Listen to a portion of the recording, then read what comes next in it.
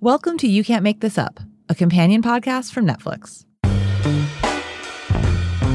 I'm Ray Vada, and I'm hosting this week's episode. Here on You Can't Make This Up, we go behind the scenes of Netflix original true crime stories with special guests. This month, we're focusing on a scripted limited series that's based on a very real crime. Unbelievable follows two detectives, played by Merritt, Wever, and Toni, Collette, as they try to catch a serial rapist.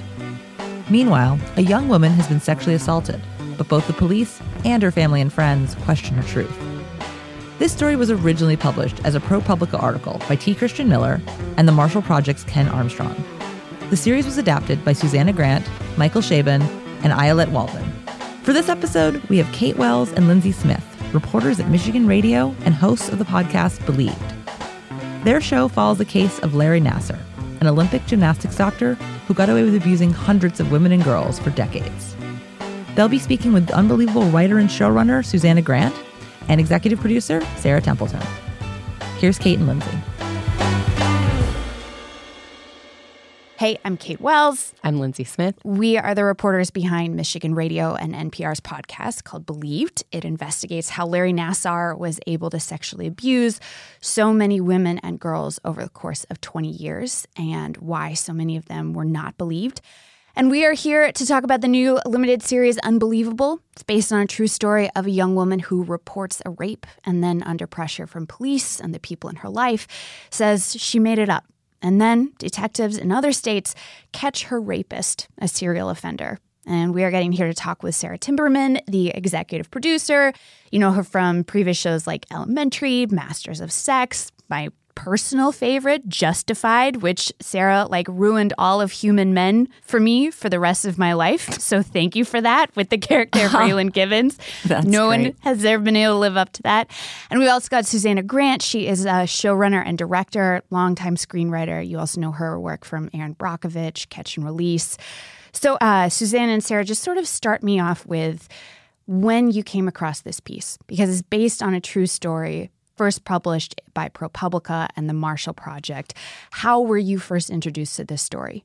You know, this is Susannah. I came across the story, and to be honest, I can't remember who put it in front of me or if I came across it myself in my own reporting of it, but I read it and immediately thought this was a story that would really benefit from a narrative treatment of it. And I sent it to Sarah, with whom I'd worked a number of times before. And, you know, she obviously has given her credits that just a fantastic producer of really quality material, and said, let's do this together. And she said, you know, she actually had coincidentally received it from Ayelet Waldman and Michael Chabon, who had said the same thing. And so we all dove in together and did it as a team. And we weren't this is Sarah, we weren't the only ones. There were a lot of people interested in the story. Also Katie Couric among them, who shared some representatives with us. And they said, maybe you guys want to jump in on this together. So Susannah and Ayelet and Michael and Katie and I all pursued this together. We all just had, shared the same feeling that this is a story that needed to be told. I think we were all just so moved by the story and felt the urgency of it, and were so impressed by the quality of Ken and T's reporting and their writing. It just felt like it was a story that needed to be told. Yeah, I had a very visceral response to it. I tend not to think too hard about when something says to me, oh, this is an avenue you want to run down.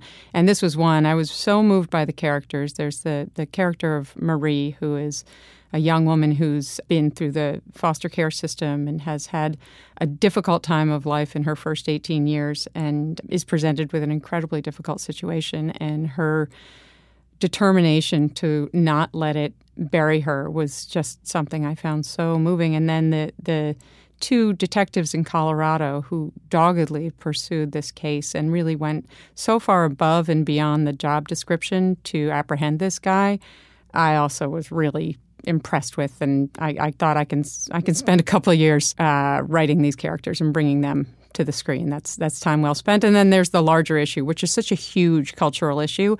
And, it's work making a show. And if you're getting up at 4 a.m, you want to be sure that it's for something worthwhile. And this really felt like it was for something extremely worthwhile. And if we can magnify the attention paid to this issue, that's great, The reach of Netflix, they're in 190 countries. So the idea of being able to tell this story, it had been so well told by ProPublica and the Marshall Project. And then again, This American Life had done an episode on it.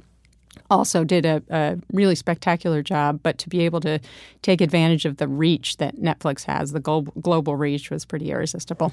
And I can say, back to Susannah's point about 4 a.m., as a producer, you wake up at 4 a.m. and wonder and worry with a story like this whether it's in the, hands that you can trust to tell it, with integrity and compassion. And you can look at Susannah's track record as a storyteller. I feel like there is no better showrunner to have taken on this story because I can say it about her, but she comes at things with so much sort of compassion and thoughtfulness. And, it's a daunting thing when you tell a story involving people who are all walking around out there and try to approach it with fairness and sensitivity. And I think, Susannah just did an extraordinary job bringing this story together because it's you'd have to take the responsibility very seriously. Yeah, it's tough. Yeah, and that I think is kind of the pitfall of anytime you want to take on sort of what we generally think of as the true crime genre, right? And when you're trying to do it exactly like you said, you don't want this to be, somebody's pain and trauma used to just create entertainment. You don't want it to be just titillating.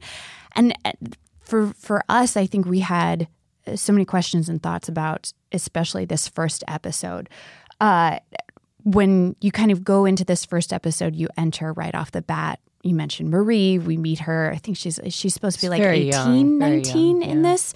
She's 18 at the beginning of it, 18, yes. And she's sitting there, I think, wrapped in a blanket, right in the aftermath of this rape, waiting for police to arrive in this bare-bones apartment with her foster mom.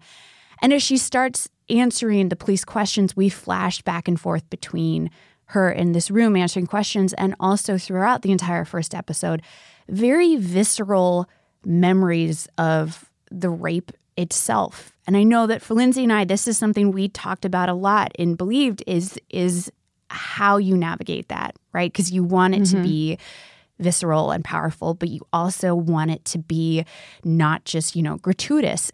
I can imagine that it became very specific questions of, do we need that shot? Do we need that shot? Talk to me a little bit about the decisions that were made there and what you wanted to come across.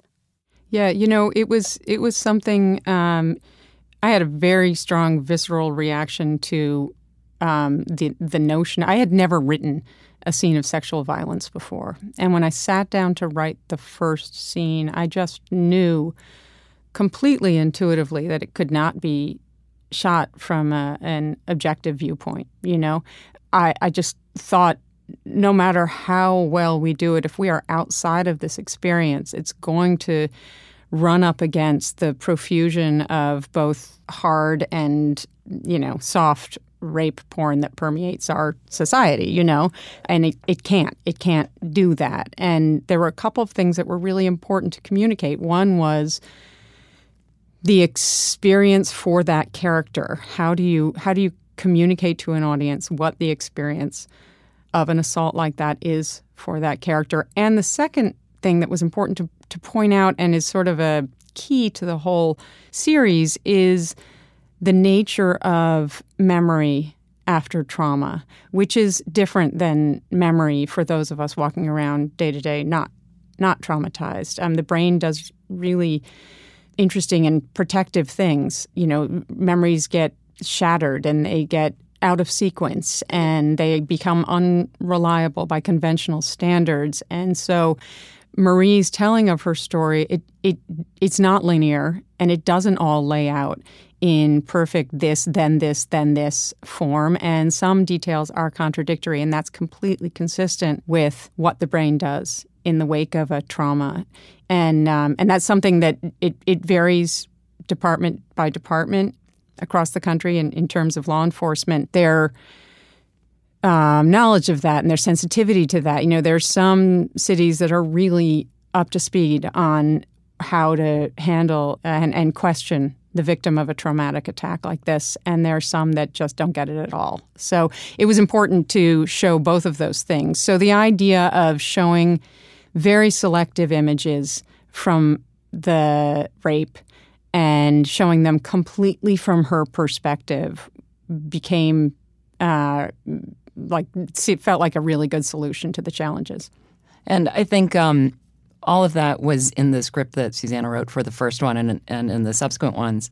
But Lisa Cholodenko, really executed it beautifully. I think that her concerns were our concerns, and I think, you have to be really make your actors with this kind of material feel very secure, and everyone needs to feel sort of heard and safe, and you have to be communicating really well with your cast, and these are hard scenes to shoot. And I think Lisa, she brings like an extraordinary degree of emotional intelligence to her filmmaking, and that was really important to this too. There's kind of real emotional honesty in this piece, and I think that's sort of a hallmark of her work.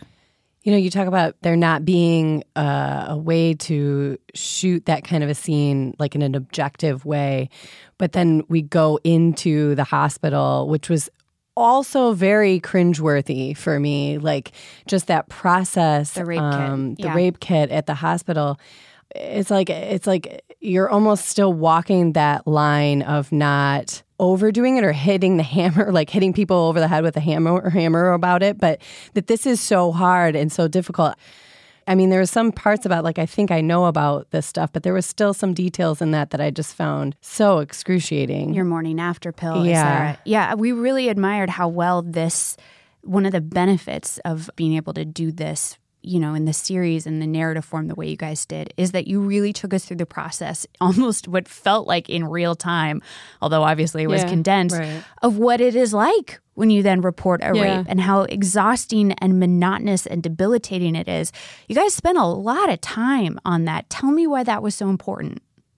Well, one of the things you hear, and you hear it so much that I almost feel like it either loses its meaning or maybe was never really fully understood, is how the investigation of a rape to the victim often feels like a second assault. And people say it, and I thought, well, let's really show why that is true. I had not been through that experience myself, so I sat down and got really educated on what happens. And, once you learn what the details are, you understand what that means on a more, a level that gives it an emotional truth that I think gets lost, or maybe doesn't ever land in the first place. So it was really important to show that. When people say that, they really mean it. It's not just talk. And interestingly, I feel like one of the things that feels hardest is how many times she has to retell the story. And it's not a physical, it's not, part of the exam, it's not taking samples. But she relives it every time. She relives it every time, and there's no reason she should have to say it 5 times. When we screened the first episode at the 51 Fest in New York, and it was the first time we saw an audience experience it, there was just an audible gasp when one of the detectives puts down the pen and says, "Could you just write it down now?" And, I think what we learned in making it, for those of us who haven't been through this experience, is that even under the best of circumstances, it can be such a unavoidably dehumanizing process. Even when you have skilled and trained detectives, even when you have conscientious medical professionals, the fact that a victim's body is treated like a crime scene, what that's like, these are things that I think people don't understand. And back to Susannah's point about the nature of trauma and memory, and the fact that I think I read somewhere that, I think in Ken and T's book, that rape victims, that the way memory functions after trauma for a rape victim, it's like trying to put together the pieces of a jigsaw puzzle and missing some of the pieces. You in a crisis, you sort of can fixate on one moment or, something in a sort of act of self-preservation, and many things get blocked out. And as much as we all know this, I think on a broader societal level, people don't. They don't understand that that's what happens. I mean, I think we've heard it in recent times and things like, whatever you think of happened in terms of those hearings with Brett Kavanaugh and whatever you think took place. It was so disturbing because we were in the middle of, I think, of post-production on this to hear people say, well, why could she not remember how she got home? And then we were reading all this material and making this show, and it's like absolutely understandable that someone might not remember how they got home in the wake of extreme trauma. So I think it's, making it was an education for us too. One thing, though, and you mentioned that police detective, and there's also the character of the foster mom, Judith, who sort of first begins to sort of articulate some doubts, and the Linwood police detective. It would have been really easy to set them up as kind of monsters or like really callous characters. But you're very clear in your depiction that even though you're indicting what they're doing, you're clear that all of their mistakes are coming in their minds from the best of intentions, that they think that they are acting out of gentleness and compassion, and that their frustrations are coming from understandable places. Talk to us about the way you wanted to depict those characters in particular, the ones who doubted. And we wanted to know, too, if you talked to them. Yeah, the individuals. Yeah. Those two individuals we did not talk to. We had the benefit of Ken and T having done tremendous reporting for their article and then further reporting for their book. So there was a trove of material. The other thing was that the characters are inspired by real characters, and the actions taken are consistent with the actions taken in the real case, but we've taken some liberty really to protect the privacy of the people involved. But in terms of the portrayal of those characters, what this is a cultural issue. It's not a couple of really bad actors out in our society. If we just get rid of them, we'll be fine. It's a cultural issue that every single one of us plays into to one degree or another. So it felt really important to me to show that people with the best of intentions and good hearts can, by going along with the assumptions that are made within law enforcement, within our culture about what a victim should look like and should act like, can make horrible, disastrous mistakes.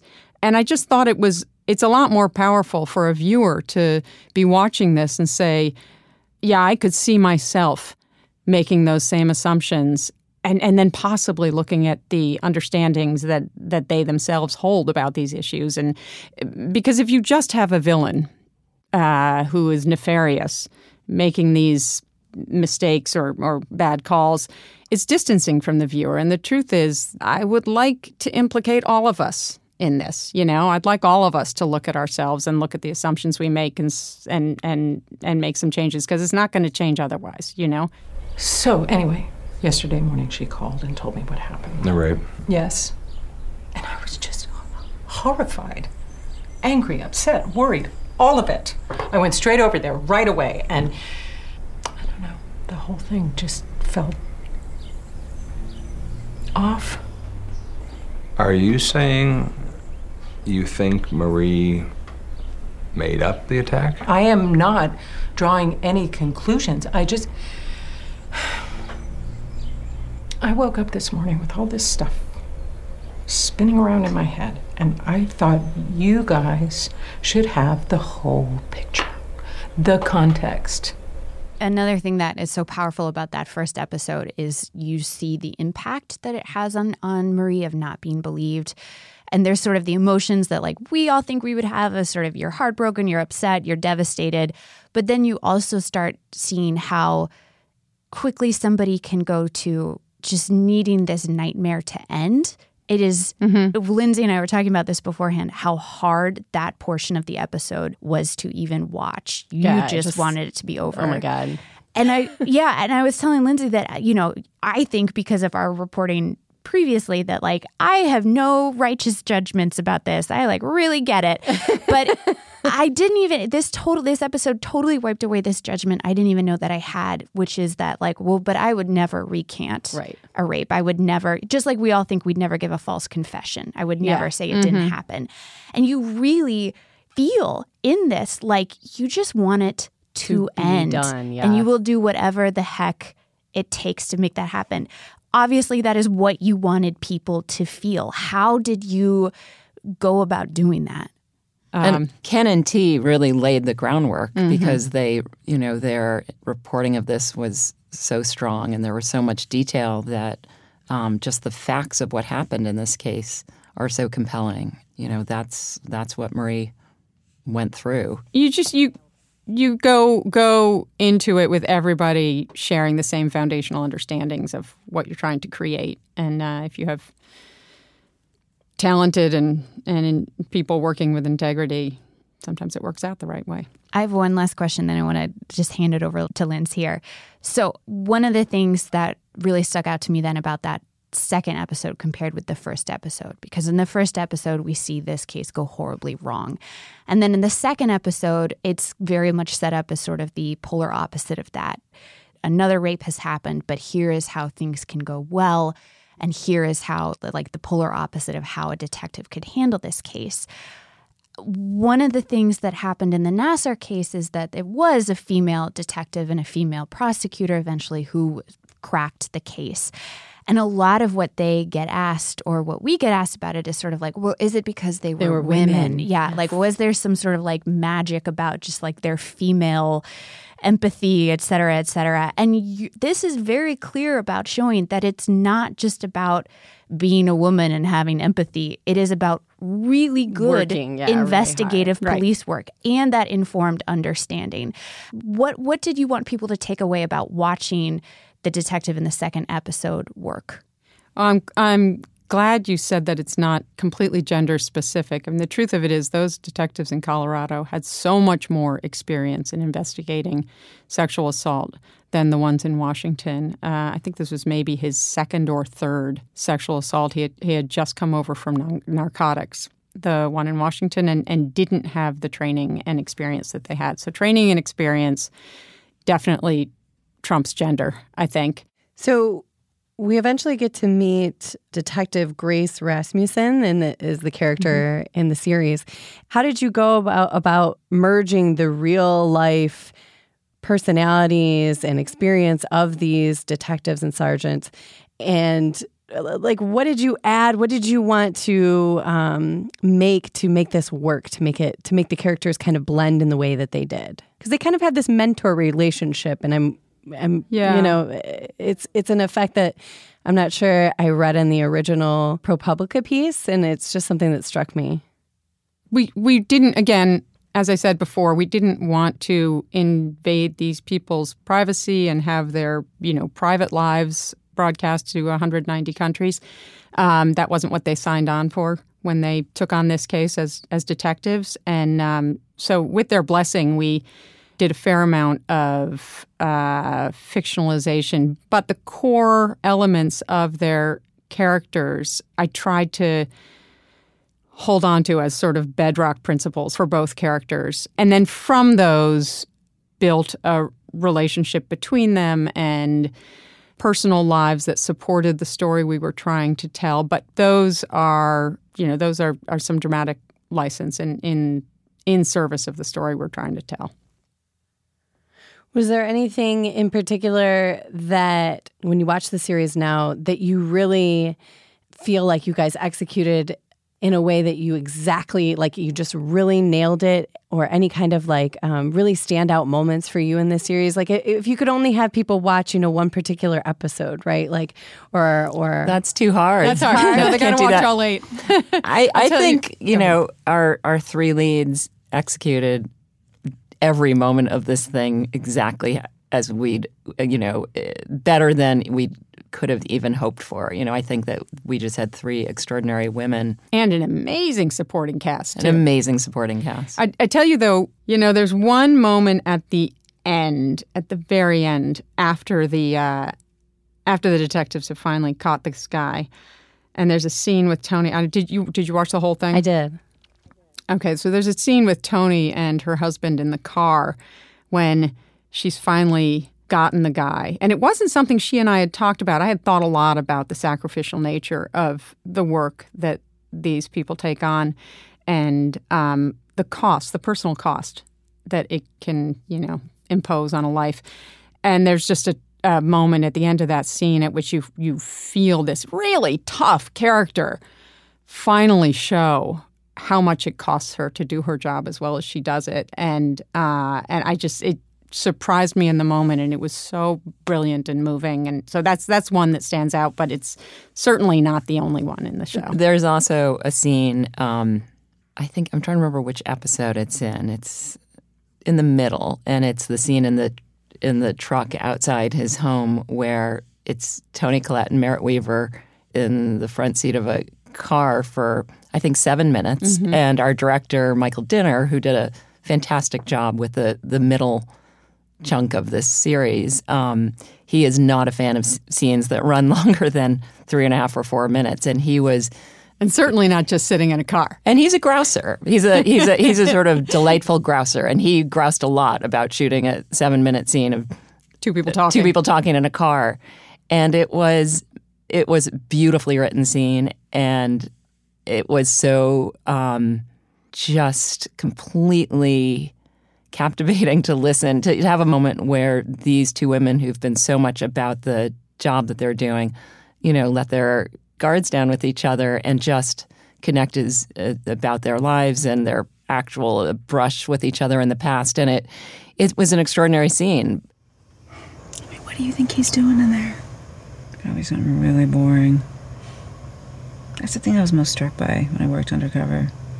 How fucking boring these guys are. When they're not out dealing drugs and assaulting people, just sitting around doing nothing.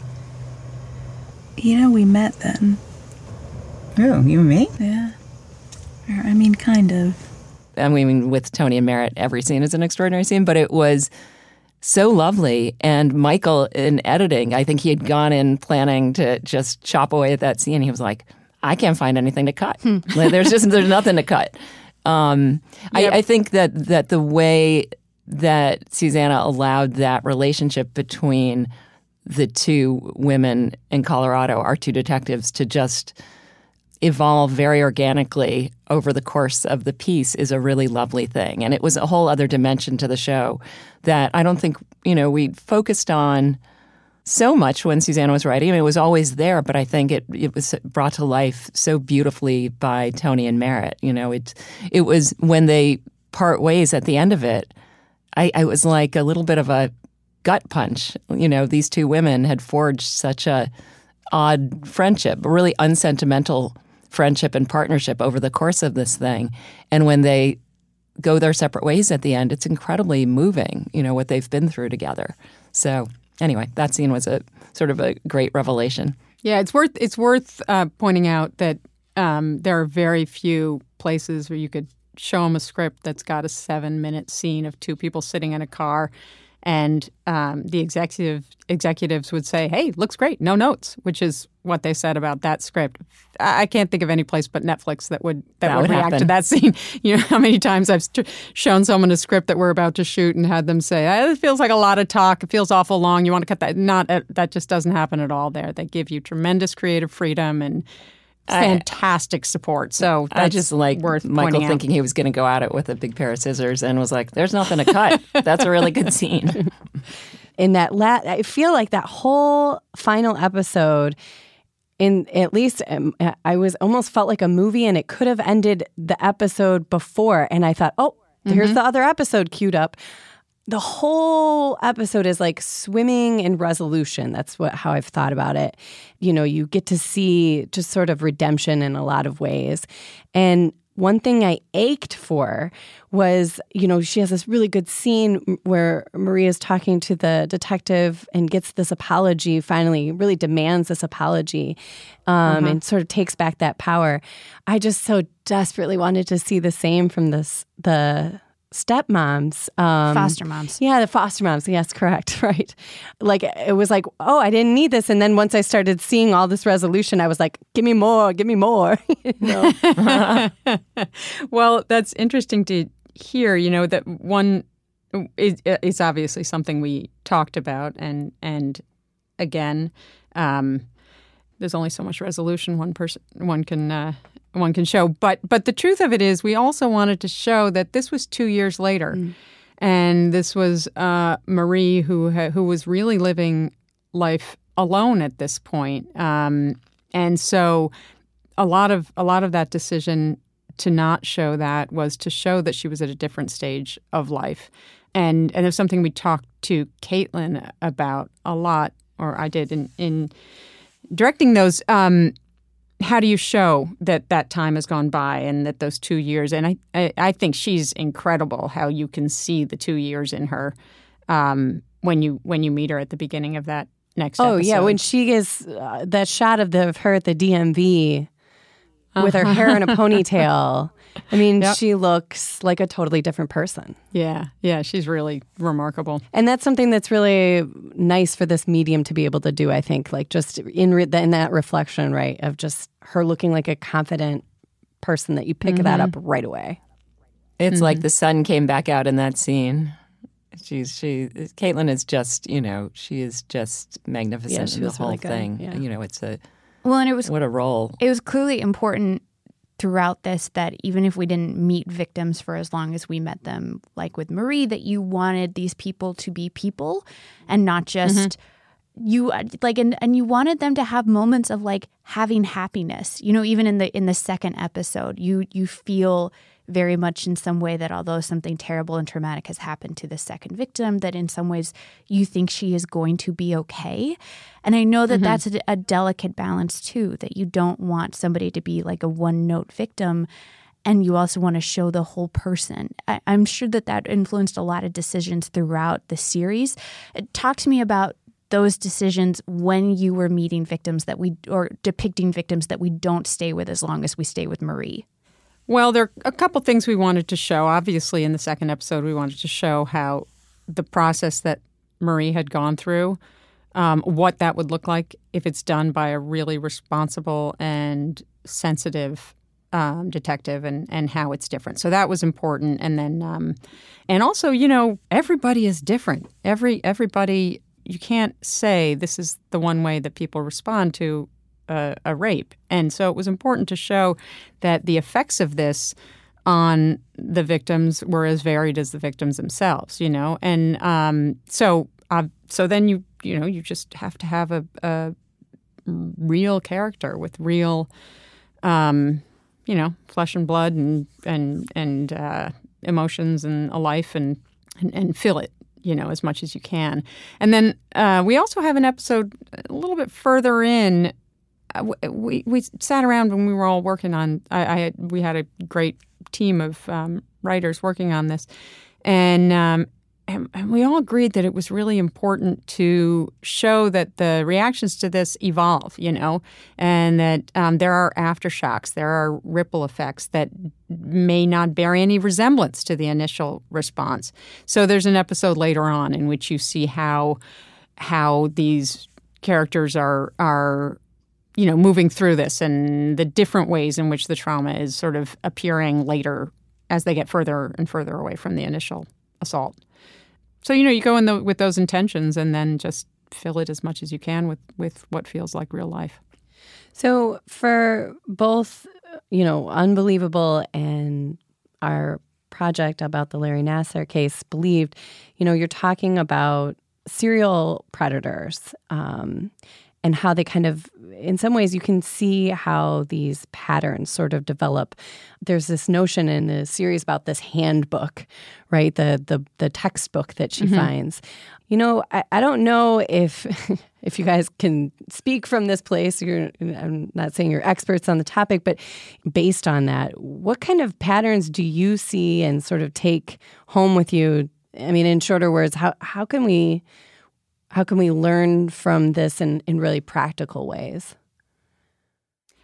Well, one thing that we discovered in research, and then there's just a great cover story in The Atlantic this month that addresses this, and there's also been some other interesting reporting on it, is that the lack of communication between police departments and the lack of digestion of data and processing of data just leaves law enforcement at such a loss. You know, there were some studies done in Cleveland recently that showed a huge percentage of rapes actually turned out to be performed by serial rapists. You know, once they collated the data and really looked at what they had at their disposal and brought in data from different police stations and put them all together, they realized, we actually have a few serial rapists. These aren't one-offs, and that serialists are far more common than we realized. So that's something that's been made really clear to us. What's also striking and upsetting in the Atlantic article, which is just a great thing to read, is how much kind of apathy or even resistance there is to process all those rape kits, that the federal government started offering grants, I think, to process shelved rape kits that are, number in the thousands in lots of states. And when they started to process some of them in several states, all kinds of things were learned. As Susannah said, that the number of serial rapists that people hadn't realized are out there was a revelation. Also, certain preconceptions about, the difference between acquaintance rapists and rapists who attack strangers, that in fact there's a lot of crossover between those two, and that wasn't previously known. So when you step back from it, it's a broader cultural conversation about this crime and why victims are doubted and why some police departments are more diligent in pursuing these cases than others. And it feels like we're in the middle of what we hope will be a very productive societal upheaval surrounding this crime. I mean, it's just staggering how many DNA samples are sitting on shelves all across this country that just need to be processed. And I mean, for a long time, I went along with the belief that just people don't believe women. But the more and more time I spent on it, I thought, no, they just don't care. If they cared, they would process these kits. If they cared, they would investigate these crimes, and they don't care. So the idea of being able to do a series that will hopefully move people to look at and feel what it is they are not caring about and maybe start caring seemed like a good opportunity. Well, and I think, too, that's great, right? Yeah. Let's hope. Also, I think, just when you're talking about, sort of the apathy, and I remember there's a scene, I think it's in, the last episode again, or maybe it's the second to last episode, where Rasmussen is calling the guy, I think Detective Parker, and is saying, no, I have pictures, and she sends it to him. And that it takes some kind of physical evidence like that, brutal pictures, right? And that's what it takes to get, it's almost like there's a terminology for it. Once you believe something, it's really hard to go back. Confirmation bias. Confirmation bias. Thank you, Kate.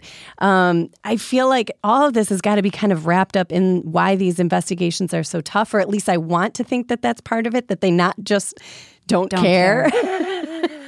But then when you have, that sort of, it was just a very striking scene that it was that's what it took, was actual physical evidence. Right. Something completely undeniable. Well, and I think that's part of the power of this series. And I think a little bit of what we tried to do with Believed is that you don't just make it simply believe women and have that be the end of it. That is that you really try to show, so what does that mean in real life? Well, it means investigations. Well, it means testing. Well, it means police work, et cetera. All of the mundane stuff that we don't typically see. And that's what you spend the majority of the series doing, is trying to show what that looks like and why that's important. So that's a powerful depiction there. Thank you guys so much for this time. We really appreciate it. It's a pleasure getting to talk with you, and really looking forward to everybody being able to see this series. Thank you very much. And thanks for making your piece. I'm excited to go listen.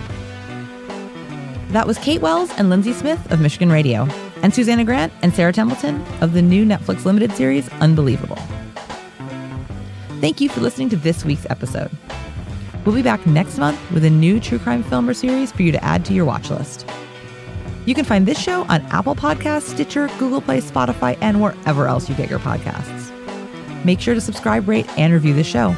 If you do, it helps other people find us. You Can't Make This Up is a production of Pineapple Street Media and Netflix.